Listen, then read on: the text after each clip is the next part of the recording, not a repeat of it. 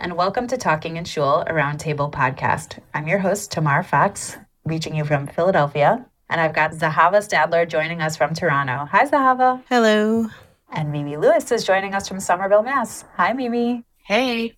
Last month, we wanted to talk about Jewish joy, or last time we recorded, we wanted to talk about Jewish joy because we needed it. And this time, we're talking about a television show called Little Bird, which is available on PBS and on Crave in Canada.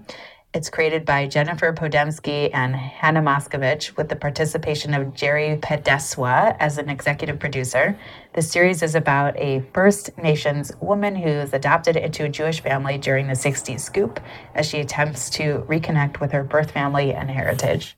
All right, so just going to jump into the conversation here. This show is so beautiful and so bleak. Like, I was watching it and I was like, woo, could use some Jewish joy right about now. How did you guys feel about it?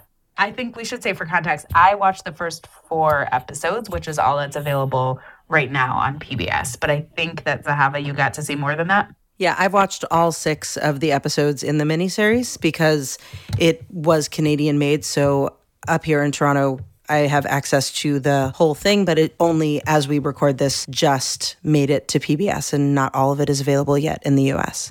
And what about you, Mimi? How much of it did you get to see? I watched the first 3 episodes. Okay. Mimi, you should give a little plot summary of basically like a few things that have happened, and wherever you stop is kind of where we'll stop in terms of spoilers. So our main character is a woman named Esther Rosenblum, Beijing Little Bird. In the show, we get these 2 timelines. The first is when Beijing is, I think, 5 years old in the 60s in Saskatchewan. We see her with her 3 siblings, her mother and father, on the reservation. And gosh, the first episode, you just know that something bad is going to happen because you see these beautiful moments and you see her, she keeps leaving the home to go to the outhouse or to go out with her brother to do something. And you know something's going to happen. So it's in the first episode that we're sort of acquainted with the fear of cars coming by that might be police or somebody from Child Protective Services. And the mother, Patricia, sort of every time a car comes by, she pulls her kids back into the house. Her older son, Leo, is off hunting with the father. There's a young child, maybe 2 or 3, Dora, who's sick. Dora's sick. Beijing and her twin brother go out to play, and police plus Child Protective do scoop them up. I had never heard of the 60s scoop, that particular phrase, but that really was like the sense that you got. Like they were just wrong place at the wrong time, pulled into a car, and never went back to their house. So there's the timeline of that going on, and her mother then trying to get the kids back, her mother and father. And then the other timeline, I guess it's early 80s, 85. This is in Montreal. Beijing has been raised by a Jewish mother, played, I thought, kind of hilariously by Lisa Edelstein. Yeah, not her best work. No, she terrible. Really cannot do an Eastern European accent to save her life. I'll say that the episodes that you all haven't seen, I think the emotional content of her performance is actually quite good in the second half of the show, but I agree that she has not mastered the accent. So in the 80s, we see Esther is engaged to a Jewish man named David. There's an engagement party. Adakta, no less. Adakta. It's kind of, kind of schmaltzy, those scenes at the beginning, at least. And David's parents, Esther's soon-to-be in-laws, are condescending to her face, but then she overhears his mother basically being incredibly rude, making a lot of insinuations about Esther. And we learn that maybe there are others in the Jewish community who have adopted First Nations children. And there's just a lot of throwaway remarks about Esther's questionable lineage. And then she goes off to try to find that family. So she goes back to Saskatchewan, reconnects with a sister, with the social worker who was involved with taking them away from her parents. Again, all of this is interspersed with scenes from the 60s. The ones that were most heartbreaking for me as a mother were the scenes of the mother trying to get her children back. So I'll stop there. I think I've rambled too much, Tamar. You asked for a summary and I gave you. No, that was good. I think the one missing element there is just that her adoptive mother in the Montreal Jewish community is a Holocaust survivor. And over the course of the show, very intentional parallels are made between the Jewish Holocaust experience and the First Nations experience of child removal. I'll say the 60s scoop, that's not a phrase I knew before moving to Canada. I don't know, Tamar, if you were familiar with it, but I think it's a Canadian term for this period from the 60s to the 80s, where there was a very systematic and aggressive policy of child removal from Indian reservations. And in general, a thing that we see is social workers rationalizing it by telling themselves that they're rescuing children from poverty. This is a distinct but parallel form of assault on Indian culture from the Indian residential school story, which is sort of vaguely acknowledged in the show, but is a different and distinct thing. Yeah, I did know about the 60s scoop. This was kind of an excruciating watch for me. I mean, it's extremely well done, but I am the parent of a child who was adopted from foster care, and I've been a foster parent for many years, and I also am, like, deeply concerned and horrified by, like, at its core, the way the foster system works. And that's, like, kind of putting aside Indigenous culture and First Nations peoples completely. Like, the idea of foster care is really ultimately, like, supposed to be this kid is really not safe where they are, and so we're going to bring them to somewhere safer. And what we know from the research is, like, foster homes are just significantly less safe for kids than their homes of origin in almost every case. Most of the reasons that kids are put into foster care in the United States is for what's classified as neglect. And in this show, it's really, they use poverty. And that's really what neglect means most of the time is, people are very poor. And so they're too poor to take care of their children. So the idea is just like, well, we'll put these kids in more affluent families and then they'll be fine. That's just like a deranged idea. And I say this as someone who's like completely invested in this system for good or for ill. I will say that like since the moment that I have become a foster parent, I have gotten a check every month from the agency or from the state, over $600 to pay for the needs of my child every month. I appreciate that. It doesn't make like a huge difference in my life because of the level of income that we have.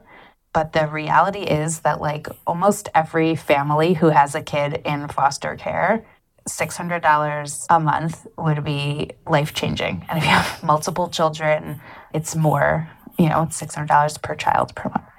And that's just like in my city and in my state, it's different in different places. But it's like real money. That money doesn't go to the families that are neglecting or in poverty. It goes to the foster families. And this show just like, it really unveils, and I think beautifully, but really upsettingly gets at some of the really deep traumas that are caused by these policies and the ways that like people really have to continue to unravel these things and deal with them forever. Like it's just not something that goes away. Yeah, it's super upsetting. One of the first, I think, can't remember, it's the first or second episode, there's a moment where the mother hides the baby Dora in like a crawl space in their house because she doesn't want the baby to be taken by the social workers. And I just kept thinking about the Holocaust and like all of the children who were hiding in various homes around Eastern Europe. It sounds like maybe that parallel is going to be made more explicitly later on. But to me, they didn't need to make the parallel. Like I could see it right away. And it is heartrending because people I know who lived through that kind of experience were so permanently scarred by the fact that they were torn from their families. Obviously, the Holocaust was a very specific event, but the thing of being torn from your family and never seeing them again is something that people throughout time have had to deal with. And we know from science and from so many people's lived experiences that it's something that will affect you for the rest of your life. So yeah, this one hit quite literally close to home for me, I guess you could say. One thing that's interesting as the show goes on is that because Beijing Esther is one of 4 siblings, 3 of whom are taken from the family, and she's on a sort of quest to find and connect with relatives, over time you see sort of different ways in which that very violent separation has affected them, and the way that she and the other 2 siblings have sort of sublimated their sense of grief or loss in different ways. And they wind up occupying these sort of archetypes. And I think this is going to sound a little reductive because I want to say I think these are all very complex and extremely well-acted characters. But Esther Beijing becomes the overachiever, right? She's top of her class in law school. The other siblings, I think, respectively, might be called, she's the survivor, like does what she needs to make it. And one becomes sort of the partier who sublimates grief in substance use and immersive experiences. And then the 4th sibling who was not removed and has obviously this continuous connection to family and history, like what it has done to the people left at home. And it's interesting as the show moves from trying to find the past to trying to integrate the past into the present, that there are no solutions here. Like there's no way to fix what has been done. I think the show is really beautifully made. I think it's really beautifully acted also. I think with the exception of Lisa Edelstein's accent, there is no false note here in performance that I ever picked out. I think especially all of the indigenous actors playing the First Nations characters, there's a lot of subtlety. The main character, Beijing Esther, who is played by Darla Contois, I'm not sure how to pronounce her last name, Contois. She's, I think, doing an incredible job, and she does a lot with very subtle and silent facial expressions. There's a lot of people here that I've never seen before who I hope have extremely long futures in acting because there's some really incredible performances. One thing that struck me very early on is I don't think that visually there's this very obvious distinction made between past and present. I think sometimes you're watching things with flashbacks and, the flashback moment, the historical moment is like gauzy or very different lighting. They're obviously very different places aesthetically, like inside the home of upper income people in Montreal versus on a reservation 25 years earlier. But at the same time, these are both equally real and present timelines. And sometimes it's hard to distinguish between something the show is showing us that Beijing doesn't remember versus what is a flashback of memory for her. But I think it's intentional. Like these things are supposed to be very heavily interwoven, affecting each other, almost indistinguishable. This is something that the present very much carries the past with it. And I think it's really well done.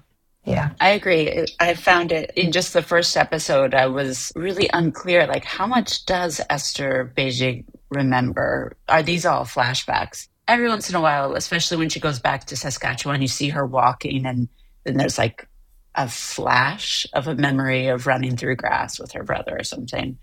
I'm really excited to keep watching this show, and I'm very curious.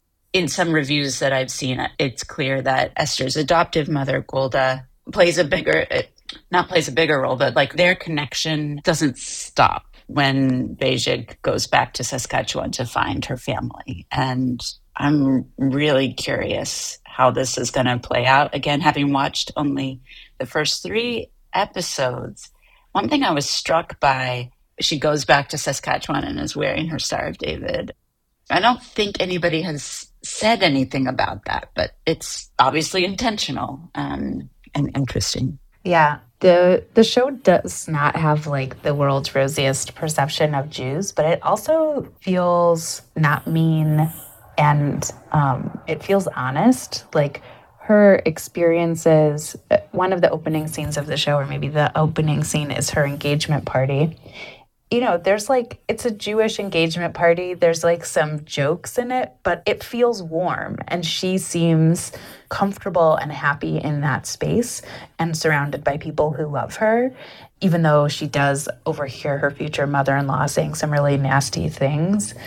I was glad that it does show that it's not like just like never ending nastiness that she has to deal with, that there are people who really like love her and see her as part of the community there, and there's also people who don't. And the fact that she's wearing a Star of David throughout, I think the show does a really good job of showing us how like her Jewish identity is important to her, even though it's not more important to her than this like total mystery that she has in terms of her own personal history, and trying to like kind of sort that out and make those connections. And in general, I think it's like beautiful and generous in terms of how it portrays Judaism, but also it's just like a generous way of portraying anyone's ability to connect with their own personal past. There's a lot of people who feel really disconnected from some part of their heritage for whatever reason. Being able to really go to it for connection and meaning can be a huge asset, is like too technical of a word, but a huge source of comfort and joy in people's lives. And I really appreciate that the show is like taking that seriously. Also taking seriously that like not having it is a loss. And you'll continue to experience that loss even after you start to have it. The loss never goes away. One thing that struck me watching the show, and also sort of there are moments later on where both Jewish ritual and the Ojibwe ritual appear in the same context. We learn that the family that she's from is Ojibwe. One thing that struck me is that both Jewishness and First Nations identity transcend some of the categories we use for identity in modern parlance. Like, one of the frustrations in talking about Jewishness in American context, where people mostly have Christian references for what religion is that Judaism is not just a religion, and it's not neatly an ethnicity, and it's not neatly a race, and it's not neatly a nationality, but it has elements of all of those things. That there's, I don't know how to say this in a way that doesn't sound appropriative, but I mean this in the biblical sense, like it's a tribal identity. In the same way, it happens to be, totally coincidentally, for work, I had a conversation this week about how to treat Indigenous students in the context of a data set looking at racial composition of different school districts. The fact is that Indigenous students don't check all the same boxes as other racial minority groups in terms of, well, really anything, right? It's a totally distinct historical and national character. And I was speaking to somebody at the National Indian Education Association who was like, well, Native isn't a race. It's a nationality and it's a sovereign entity, right? Like reservation land is sovereign land. It's a totally different thing, right? In the United States, there's federal government, there's state government, and there's tribal governments. And those are the three sovereign entities, you know? She was trying to reinforce for me that being from a tribal nation is not the same thing as being from a different racial group in the United States. And I feel like in the same way, Jewishness and First Nation status, which is the term used in Canada, both of them defy the boxes that we try to put people's identities into in modern North American life. And that in that way, there were like interesting ways they could be in dialogue with each other that just wouldn't be possible if somebody were trying to like connect their Blackness to their First Nations identity or connect their Jewishness to their Latino-ness. Like, they're overlapping, but they don't share all of those same dimensions. And I think actually there were commonalities that had not occurred to me before about these two different kinds of identities. We should say, I think the creator of the show has one Jewish parent and one Native parent. So while they're not coming from this specific personal experience, they are coming from that kind of identity duality. I think maybe you endorsed it. This is about people who discovered each other and they're identical? Yeah, it's about a set of triplets in New York who were born to a Jewish mother and all were adopted by three different families and didn't know that each other existed.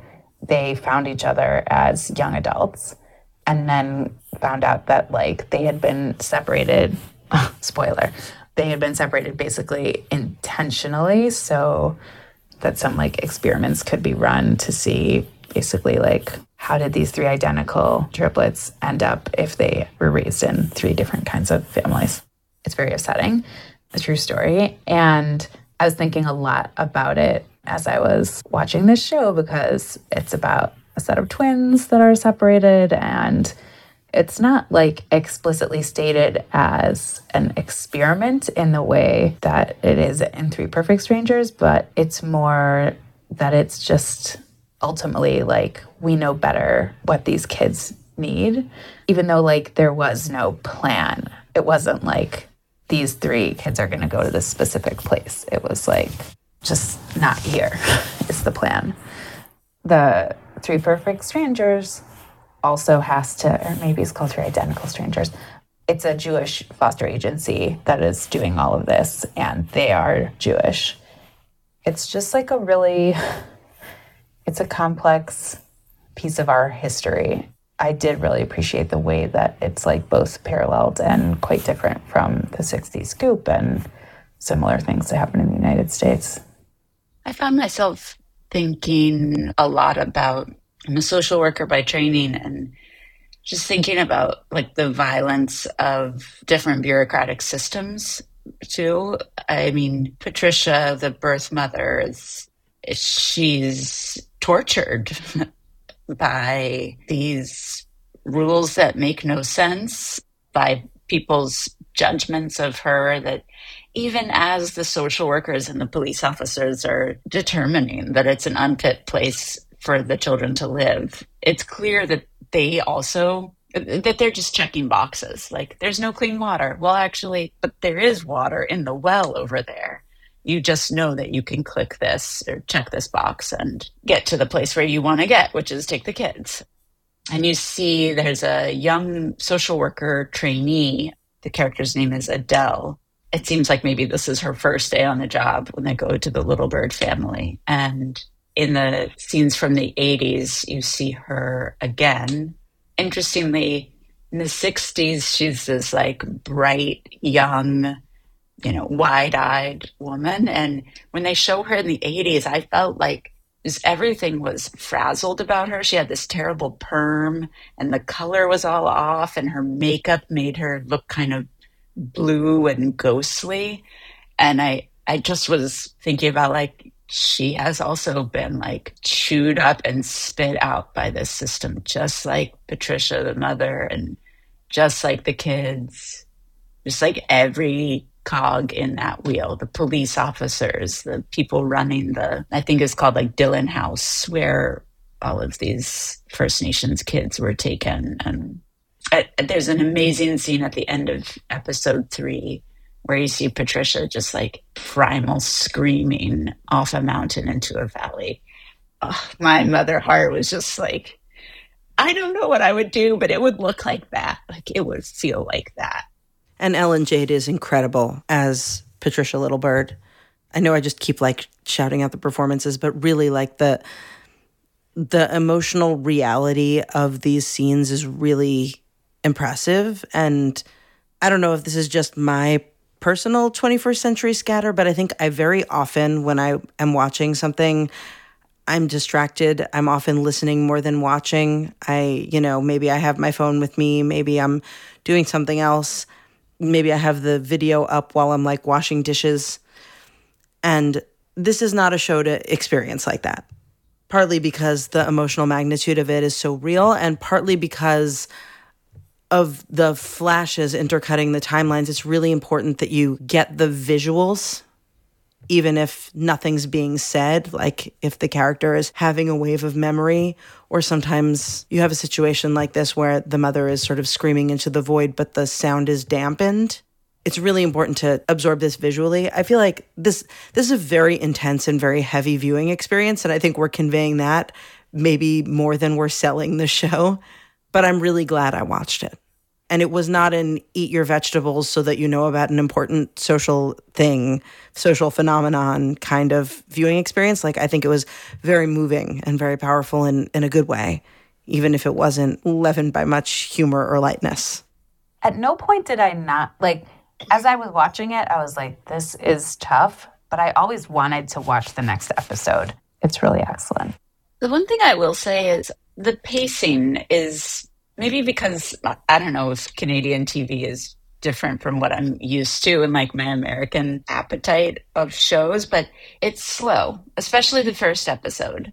It's ominous. The first episode is slow and ominous, which I think is intentional, but it does get moving after that. And the 80s fashion is fun. Yeah, I have to say, it does make you think about how long ago the 80s really were at this point. Like, this stuff is old. There's like a car that everybody's like, wow, nice car. And I was like, that car is so old. In a way, the 80s scenes feel more dated than the 60s scenes because when you're on the reservation in the 1960s scenes, it just feels sort of timeless, but the 80s scenes feel more like a direct period piece. And I think as you encounter more of the reservation in the 80s, as the main character is exploring her roots, it feels very much the same in the 80s as the show presents it in the 60s. I'm always a little bit hesitant about things that might be sort of idealizing the pure simplicity or the magic of native life. And I was kind of on alert for that. I don't think it happened here. I think the show is really good about that. But I think the one way in which it feels a tiny bit like that is the way it feels like no time has like that reservation life is the same in 1967 as it is in 1985. I don't know. I assume that isn't true, but we don't get a window into the ways it's not true, other than the fact that by the 80s, everybody has a phone and running water. Yeah. Sounds like we all recommend this show, but it is not light and fluffy. It's definitely heavy, but beautiful. All right. Are we ready for endorsements? I have another chunk of endorsements. Mimi is feeling out of endorsements right now, which is totally fine. So Zahava, tell me what you have to endorse. So we have just talked about a very heavy and realistic show set on the Saskatchewan prairie. I would like to offer an alternative if you'd like to experience a unique Saskatchewan community from a totally different perspective. Have either of you ever watched Little Mosque on the Prairie? No. No, I don't think I knew that existed. Okay, another Canadian show set on the Saskatchewan prairie. It is available. It's like 6 seasons long. It's several years old. I think it was, I don't have a year offhand, but it probably ran from roughly like 2008 to 2014, something like that. But it is a show about a Muslim community on the Saskatchewan prairie. It opens when they've just hired a new imam who's like a young, polished upstart from the city and how he does with these prairie Muslims. And it is a half-hour comedy. It is a lot of fun. I personally felt a real kinship with Rayanne, who's one of the main characters, who's like a young female hijab-wearing, serious Muslim, also feminist muckraker in her community. It is a lot of fun. Some of the characters are a little broad, but it's a lot of fun. So Little Mosque on the Prairie, I think you can get it on, well, I don't know what's available in what country, but it is sometimes available on Amazon Prime, sometimes available on Disney Plus. Definitely a lot of fun. And just like small communities in unlikely places are always something that Jews can sign up for, I think. Yes, that sounds right up my alley. Okay, my endorsements are not fun, but they are things that watching Little Bird kind of brought up for me. So it's a few things. The first is a book which I might have already endorsed called American Baby, A Mother, Child, and the Secret History of Adoption by Gabrielle Glazer. I read it last summer. It's really excellent. It's about a Jewish kid who was adopted, and it just kind of goes really into a lot of the sadness and loss that is built into the adoption industry. A more academic but still incredibly excellent book that I highly recommend is called Torn Apart: How the Child Welfare System Destroys Black Families and How Abolition Can Build a Safer World by Dorothy Roberts. It's a tough read. It's so good. She's an incredible writer, and she has really beautiful and thoughtful ideas. She's a professor at Penn who's really thought super deeply about adoption and foster care. I felt very called out by this book, but in a really good way, and I recommend it to anybody who's interested in any of this. And it's specifically about Black families, but she really touches a lot on all kinds of the policies around Indigenous kids and ways that foster care really also harms Indigenous families. I mentioned Three Perfect Strangers, which is a documentary, and I'm pretty sure that they're actually making a feature film about it. Looks like it's available to stream on Hulu right now if you have Hulu. And then the last thing, and my biggest endorsement of this is, if you are at all interested in Native American life, Indigenous life, this Little Bird is really excellent. But if you can only watch one, or if you can't, you can't do the pretty intense sit that Little Bird asks of you, seek out Reservation Dogs. It's available on Hulu. It's just an incredible show. It's really funny. It's just beautifully acted. It's about a group of kids in Oklahoma on a reservation. Almost everyone on the show is played by a Native actor, and all of the actors are incredible. It's both funny and incredibly thought-provoking and beautiful and interesting, and I can't say enough good things about it. So if you haven't watched Reservation Dogs, there's no Jewish connection to it whatsoever, but it is really, really excellent. And it's just a whole world that I really had never seen anything about, nothing like this. So definitely check that out. And the last thing I'll say is that show, Reservation Dogs, is produced by Taika Waititi, who is somebody with a Indigenous and Jewish background. And a lot of his work is very clearly informed by both of his Indigenous and Jewish background. And so if you're looking for something that will kind of bring those two things together, look for some interviews with him and some of his work, because he touches on it pretty directly. That was a lot. I'm always amazed at Tamar devotes a lot of time to being a prolific consumer of things. It's amazing. And I'm just always amazed at the bandwidth you have for absorption, if that makes sense. You make me seem so materialistic, but I'm trying to just occupy my brain so I don't think about disasters. But then sometimes I do that by reading books about other disasters. So your mileage may vary. All right. Well, this was a great episode. Thank you all so much for listening. And thank you to Jordan Danielle Mills for editing our show. If you have a minute, it would be great if you could leave a review for us on Apple Podcasts, or you can leave a comment for us on our Facebook page. Search for Jewish Public Media on Facebook.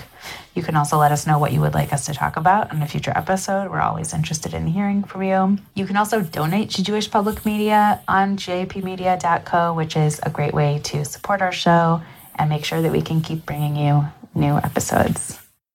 Thank you so much, Mimi. Thank you. Thank you, Zahava. Thank you both. We will see you soon.